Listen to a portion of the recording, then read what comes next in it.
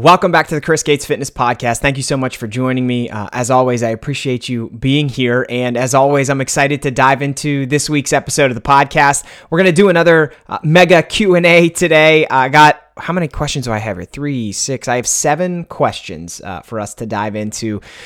Some of them, really popular questions. Some of them first-time questions. Some of them timely questions.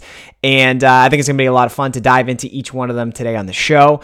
And let's get right to it. I'll tell you what the questions are, give you the full rundown, and then we can dive into each one individually here. So question number 1 is going to be, I played a sport today. If I'm sore, should I skip training tomorrow, or can I still go to the gym? So just that concept of like, okay, you did something yesterday, you woke up today, you're feeling sore, and you're not sure if that means you should take a day off or if it's okay for you to go to the gym. So we'll talk about different scenarios and how you can troubleshoot that to figure out what's going to be best for you.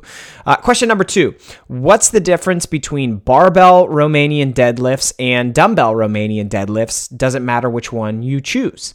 Question number 3, what are your favorite exercises for building your back? Question number 4, I've lost a lot of weight and I'm being called horrible names by my family. How do I get past it? So how to deal with those dynamics of making some type of change with your health, your fitness, your body, and dealing with, the feedback that you can get. Oftentimes it's completely unsolicited. Okay, question number 5, does muscle actually weigh more than fat? I just started lifting. I'm in a calorie deficit. My weight has stayed the same. I'm overweight. I was hoping to see progress on the scale, but it hasn't happened yet. Question number 6, do you feel like getting your steps in via walking alone is an effective form of cardio for burning calories?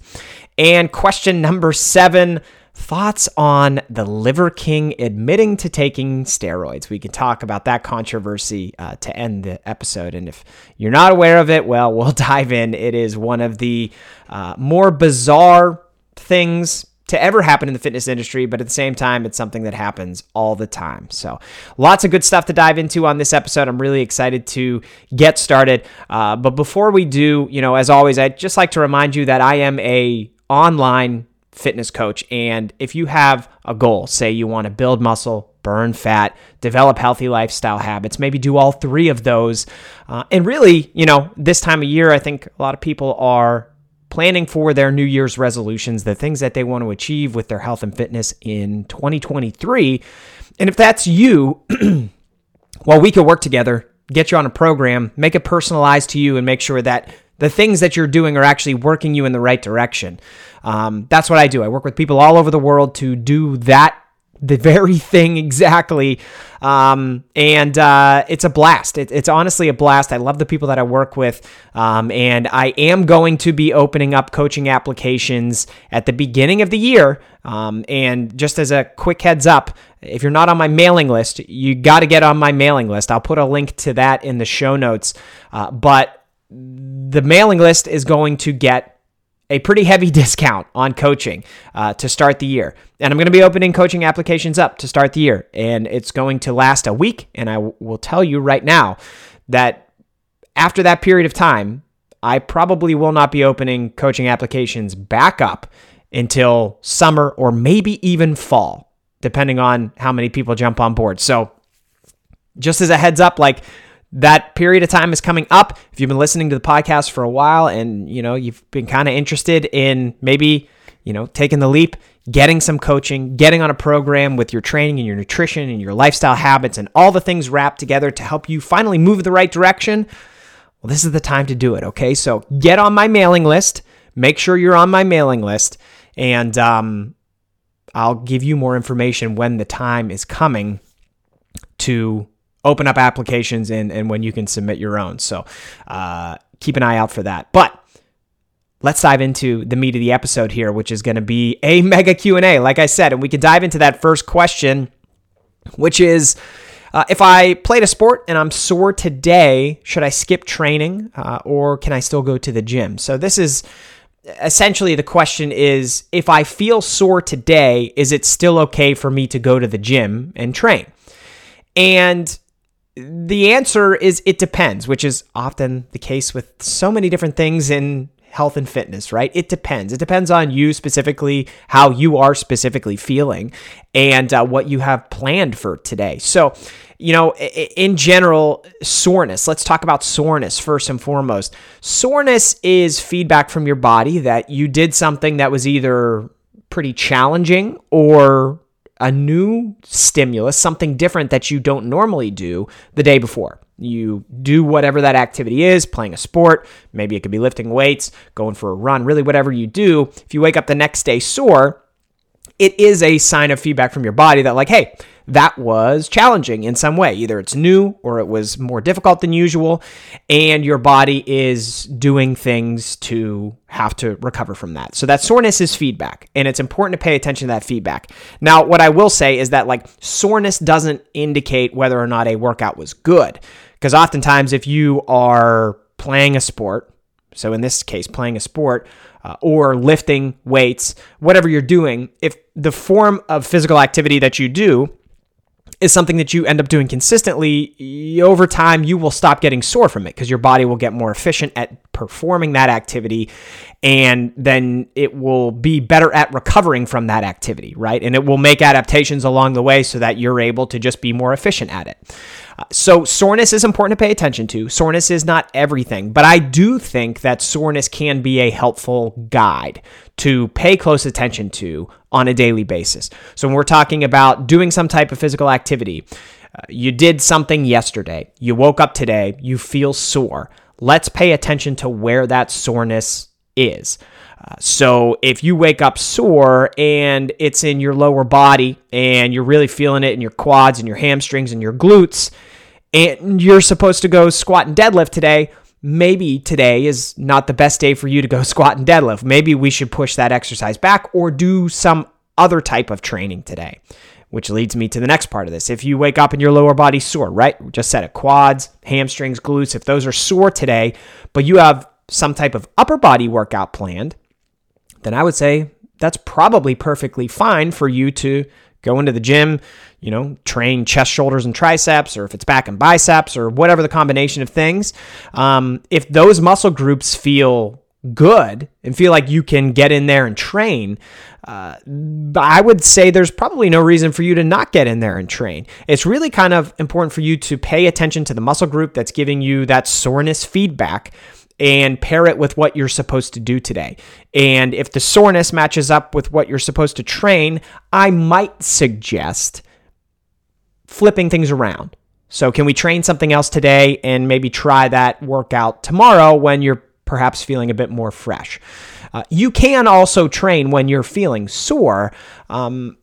It's not, soreness isn't always going to say well, if you're sore today, you can't train that muscle. I mean, sometimes you can.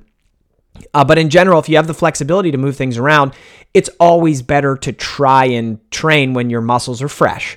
So that would be my general recommendation without getting too far into the weeds. Just pay attention to where that soreness is.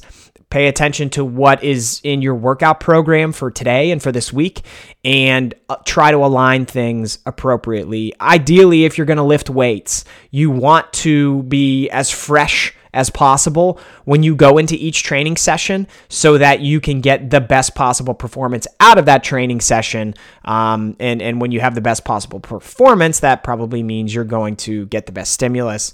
And then if everything else is aligned correctly, get the best adaptation, which means you're going to make more progress. Question number 2, what's the difference between barbell Romanian deadlifts and dumbbell Romanian deadlifts, and does it matter which one you choose? So, the big difference between barbell Romanian deadlifts and dumbbell Romanian deadlifts is the type of weight that you're using, right? With one, you use a barbell, and the other, you use dumbbells.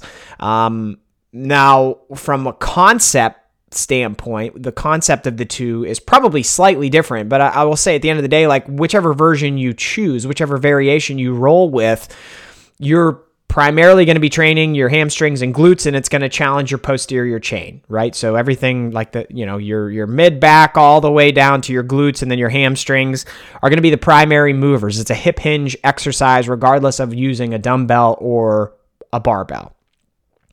I will say, and this is typically the case for most exercises where you can use dumbbells or a barbell, the barbell variation is going to allow you to lift heavier weight. That's just, based on leverages. A barbell will allow you to load up more weight. So if you are using the Romanian deadlift exercise to build strength, then a barbell variation is probably going to be better for you, just because it's going to allow you to lift more weight. If you want to get stronger, inherently you need to lift more weight, right? Like, it's part of getting stronger. If you're using it specifically for building muscle, you could probably go in either direction, but I might lean towards the dumbbell variation, just because while it is lighter, you can typically feel the exercise a bit more in the hamstrings and glutes, because you have that freedom with the dumbbells to bring them along to your sides, which keeps the dumbbells more in line with the midpoint of your body.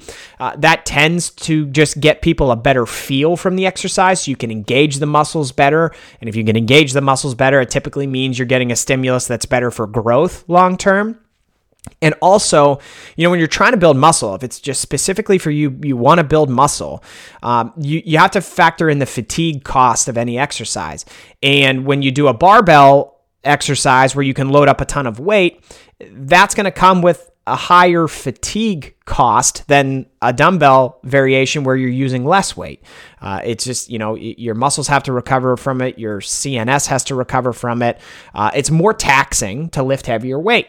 So if you are just focused on building muscle, I might suggest that you do the dumbbell variation of the Romanian deadlift, maybe lift a lighter weight for a bit higher reps, really feel the exercise, and you probably be able to recover from that a bit quicker. It probably will have less bleed over into the rest of your strength training routine, where you won't be building up a ton of fatigue really quickly. You can continue to stay fresh for each and every training session. You continue to efficiently recover from each and every training session.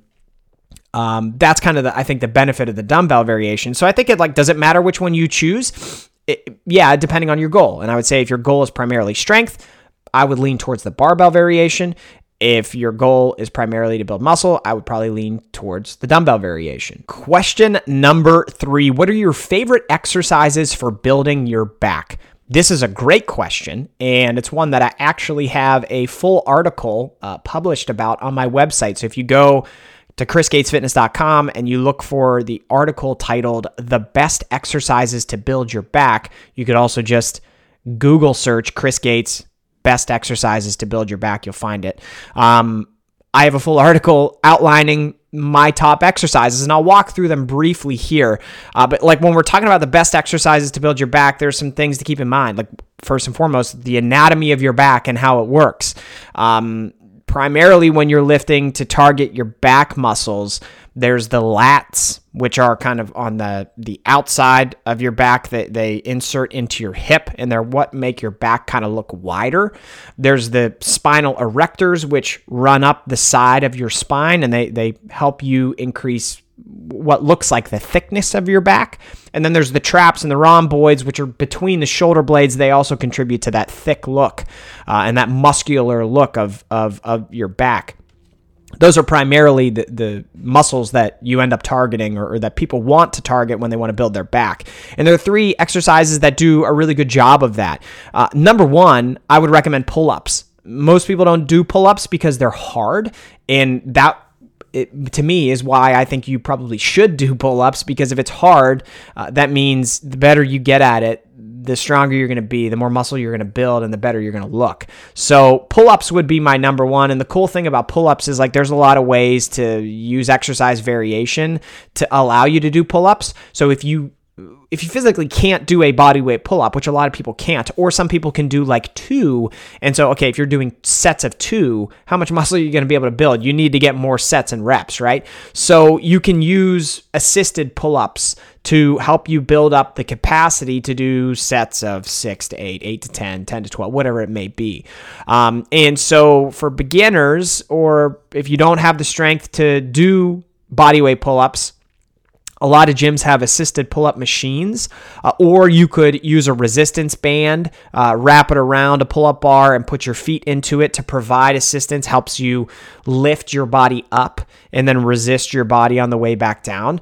That's a great place to start. As you start to build up some capacity, then you can kind of do a mixture of body weight and assisted. And so you can get to a point where you can do body weight. And then after body weight, once you get really good at body weight, you can put a belt around your waist, add some weight to that belt, and you could do weighted pull-ups. So there's a ton of variation in there, which I think is really, really beneficial. So I would highly encourage pull-ups. Beyond that, I'm a big fan of barbell rows or some type of horizontal row, to be honest with you. So I like barbell rows where you're fully bent over and your back is parallel with the ground. If you can't get into that position, if that's hard for you, you could also try doing just like seated cable rows or a chest supported horizontal row. That's a really good one. That's going to target the vast majority of the muscles in your back. That's another one I would recommend. And the third one is the lat pull down. I really like having some type of vertical pull. If you're doing a lat pull down with a lat pull down bar, get your grip just slightly wider than shoulder width. You don't have to go super wide. A lot of people make that mistake. If you go super wide, you're going to reduce the range of motion. If you go just wider than shoulder width, that tends to be best for most people. And pull down to the top of the chest, resist the weight on the way back up. It's going to allow you to lift a decent amount of weight and really target the back well. So those are my three favorite. And I would encourage you to dive into that article on my website if you want to learn more, because there's a lot of details in there about, form and technique pointers, mistakes that you should avoid. I think I even provided a example workout plan where you can prioritize your back. So I would highly recommend you check that out. Question number 4, I've lost a lot of weight and I'm being called terrible names by my family. How do I get past it? That's really tough. It's unfortunate, but in a lot of cases, when you choose to make some type of positive change for yourself, for your own health, your own fitness, and you start to see change, oftentimes the people closest to you aren't as supportive as you would think that they would be. A lot of people get insecure, to be honest with you. A lot of people get insecure about seeing you, their loved one. You've always been the same way forever, and now you're making a change. And whether you like it or not, that's a change for them. That's a change for them in their life. So that's hard for other people to deal with. Like maybe you don't want to go out and eat at the same places, or you don't want to go out and eat at all. Or when you normally hang out, maybe you're in the gym now. And then, when you start showing up, you start looking leaner and more cut and more defined, and that person doesn't, and they feel insecure about it. Like there's a lot of dynamics wrapped up in this stuff. So, I would say, as hard as it sounds and as hard as it truly is, there's probably some empathy that you have to have for those people, because I think they're not calling you terrible names because they're terrible people necessarily, or that you're doing something terrible. They just don't know how to deal with it. That really, I think, is part of it. And how to get past it, I think it's like, there's kind of this bell curve where it's like when you start doing something positive for yourself and you start seeing change, you're going to get those reactions early on. But the longer you do the things that you believe in and work towards the goals that you have, the more people are going to get used to the new version of you. They will settle in. They will understand the new life, right? That you have, and the new interactions that inherently the two of you are going to have. And they will get past it, which will help you get past it, because those comments will trickle down. They will start to fade back away. I can say this from personal experience. Nobody in my family is a lifter, okay? And strength is not something that has ever been part of like our family history or anything like that. So when I first got into lifting weights, and started eating a different way and started treating all this stuff, as a higher priority, I would get those comments all the time, like, "Oh, Chris is no fun to eat with anymore," or this, that, the other thing. And I still do get them occasionally, to be honest with you. But like, they really, as people saw, like, "Oh, he's consistent with this stuff. This is what he believes and this is what he does now." They eventually got over it. And it wasn't easy for me to deal with that. There were times when I would hear those comments and say, like, should I not be doing what I'm doing? Like that doubt certainly crept into my brain, and I'm sure it's probably creeping into your brain too. But you have to stick with the belief that you have and the goals that you have and the process that you're going about it. And the longer you do that, the easier it will get. I promise you that. It's not easy now. And this is common. What you're dealing with is common. So hopefully that helps a little bit. But you're going to be able to get past it by continuing to do what you're doing. And you'll get past it because they'll get past it. That's really how it works. Okay, question number 5. Does muscle actually weigh more than fat? I just started lifting. I'm in a calorie deficit and my weight has stayed the same. I'm overweight and was hoping to see more progress on this scale, but it hasn't happened yet. So, okay, this is a common thing that people say. Muscle weighs more than fat. First and foremost, I hate to break it to you, but 1 pound of muscle is the exact same as 1 pound of fat. It's when you really think about the quote, it's so silly because 1 pound of anything, when it's compared to 1 pound of something else, they're both 1 pound. You know what I mean? Like it's not that one weighs more than the other. But what that phrase means, muscle weighs more than fat. What it really should be is that muscle is more dense than fat. Okay, so 1 pound of muscle physically is smaller than 1 pound of fat on your body. Does muscle weigh more than fat? No, they weigh the same thing, but muscle is more dense. Now, for what you said, you're in a calorie deficit, you're lifting, your weight has stayed the same.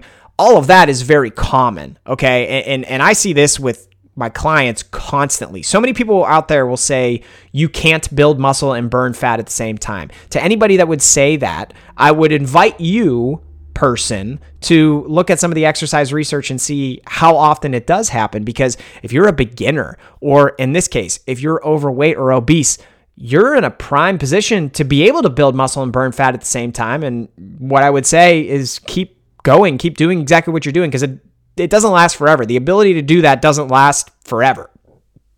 Typically, you got like 6 months to a year to be able to do that if you're a beginner or if you're overweight.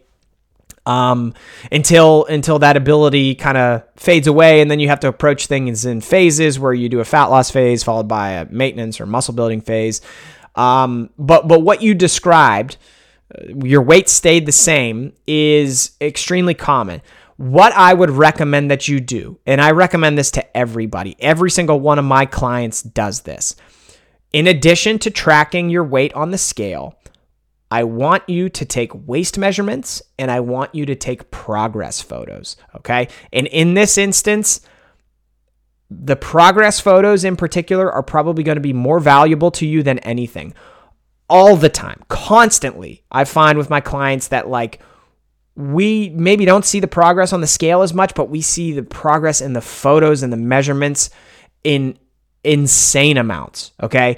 It is very, very common to see your body change without seeing it reflected on the scale very much. The scale tends to be, again, for those individuals that are beginners or overweight, the scale tends to be not the best measure of progress. Now, yes, do you want to see the scale go down if you're overweight? Of course. And if the scale goes down and you're overweight, is that associated with better health? Of course. But it's not linear. The way this stuff works is not linear, and you can absolutely build muscle and burn fat at the same time.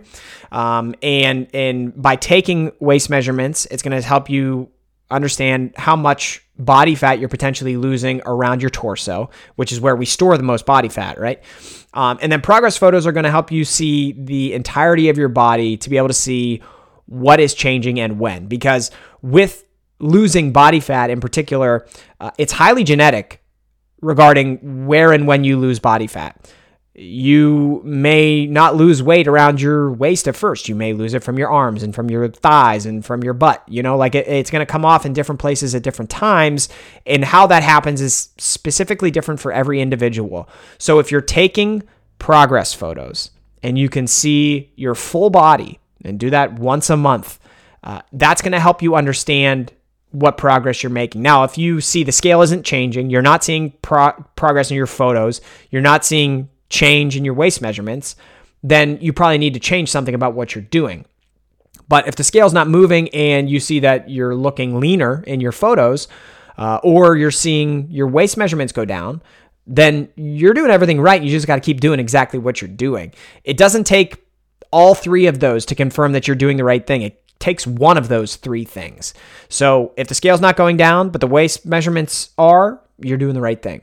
If the scale's not going down, but your progress photos look good, you're doing the right thing. You just got to keep going. That is what I would recommend to you because you absolutely can do both. You can build muscle and burn fat at the same time, especially when you are overweight.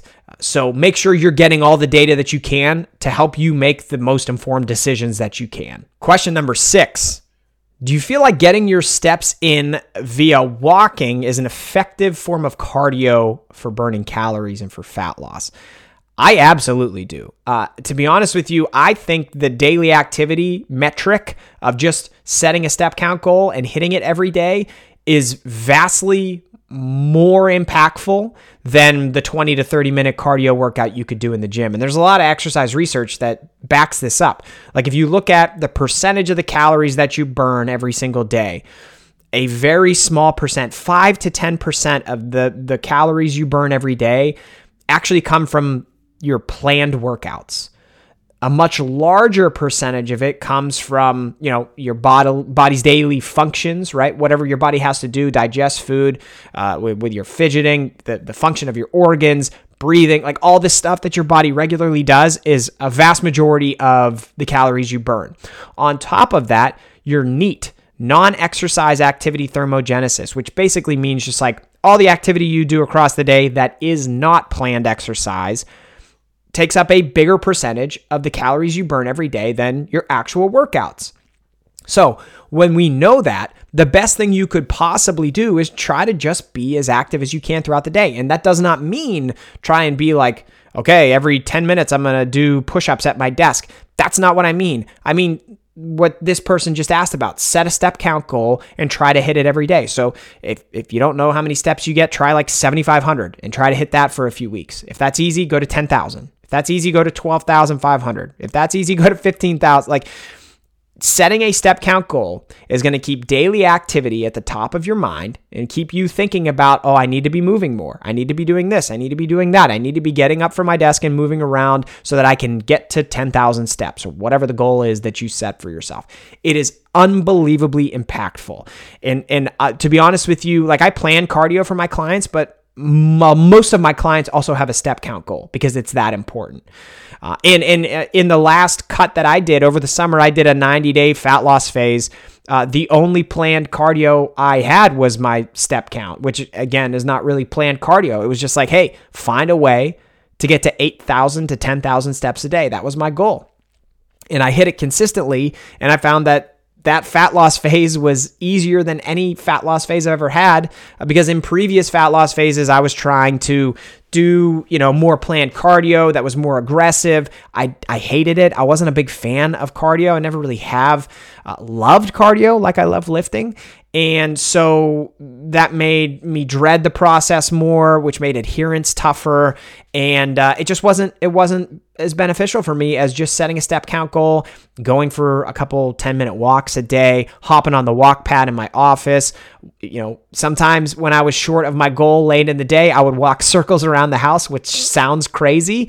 But like I said, it makes you think, it makes you adhere to the concept of being more active on a daily basis. And when you're doing that, you will find that you're more active. You hit that step count and it's going to cause you to, like you said, burn more calories, help with fat loss, do all the things that you want to do. So yes, steps via walking is probably the first thing I would want you to think about if you're trying to lose body fat. All right, last on the list, let's talk about Liver King. Thoughts on the Liver King admitting to taking steroids. If you don't know who the Liver King is, you can Google him. The guy, I'm sure his heart was in the right place with trying to help people. But he's this guy that, has these tenets that he lives by. I think he calls them ancestral tenets, which is like, basically stripping life back to the bare bones of, I guess, where our ancestors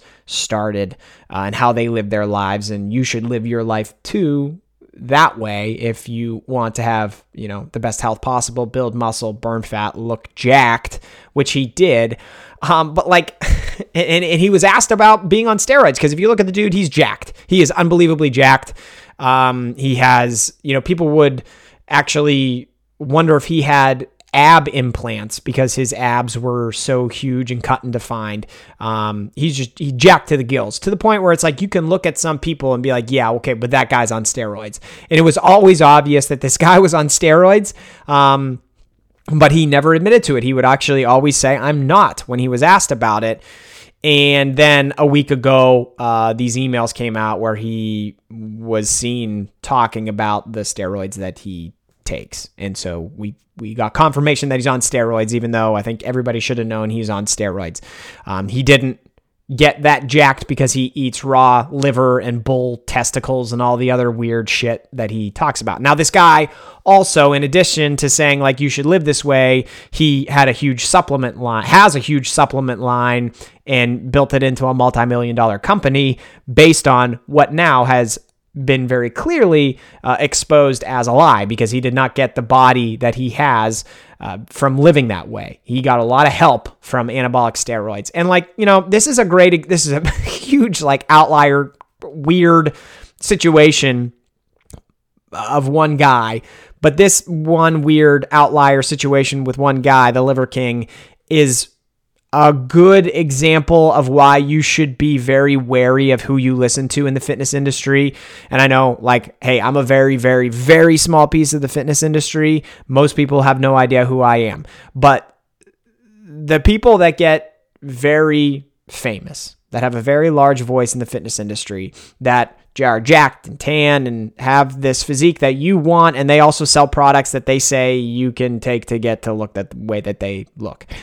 You need to be very, very wary and cautious and maybe a little skeptical of anybody who says they have a secret or a line of products that will help you look like them, because oftentimes it's not true. And you would be shocked at the amount of people in the fitness industry who actually are on steroids and say they aren't, and you don't know about it. I'm not talking about everybody, but boy, am I talking more than 5 or 10%. It is unbelievable the amount of people in the fitness industry who are on steroids and who are not honest about it. They're taking special sports supplements and they're not honest about it. And you're hearing them talk about the meals that they eat, the workouts that they do.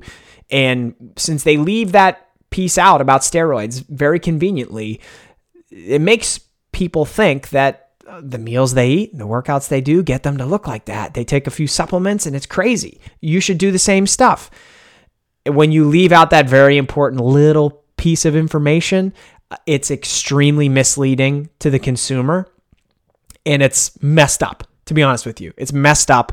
And I think a lot of people have been fooled to think that you can look a certain way, or you should be able to look a certain way if you just do these couple of things that this guy says. And then when people can't see that progress, they get more down on themselves, and it leads to a really disordered relationship with fitness and food and healthy lifestyle habits, all because fitness influencers who are on steroids are not honest about it, and it sends other people down a really dark and twisted path.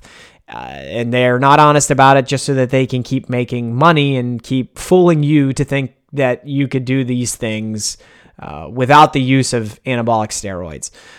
It is a shockingly high number of people in the fitness industry who are on juice. And I would just encourage you, especially this time of year, we're in December, we're getting close to New Year's. I would encourage you to be skeptical, to be very wary, to be just questioning and critical of the things that you're buying or buying into. As you set your New Year's resolutions and your fitness goals for 2023, please don't, it's don't judge a book by its cover, but at the same time, does it seem a little suspicious? Does that person seem like maybe they're not telling you everything? Because if it seems like that, it's probably true. That's all I'll say. And the Liver King is a great example of how that happens all the time in the fitness industry. He's just like I said, a wild example. And come on, it was obvious he was on steroids the entire time. Anyway, we'll wrap up the Q&A on that one. I hope you enjoyed this. Like I said at the beginning of the episode, make sure you're on my mailing list. If you're not, we're going to be running a huge sale and they're going to be opening up online fitness coaching applications at the beginning of the year, but it's not going to last very long, and then they won't be open again until summer or maybe even fall. It's complete honesty. And if you have a health or fitness goal, if you want some help building muscle, burning fat, developing those healthy lifestyle habits so that you can make progress and sustain it, if you want me to help you understand what you got to do so that you can just show up, put in the work, and know that what you're doing is working, the opportunity is coming up here real soon, and I would love to hear from you. So I hope that you enjoyed this episode. Thank you again for listening. If you watched it on YouTube, thank you for watching. I'm excited to come back here in the next one very soon. Talk to you soon.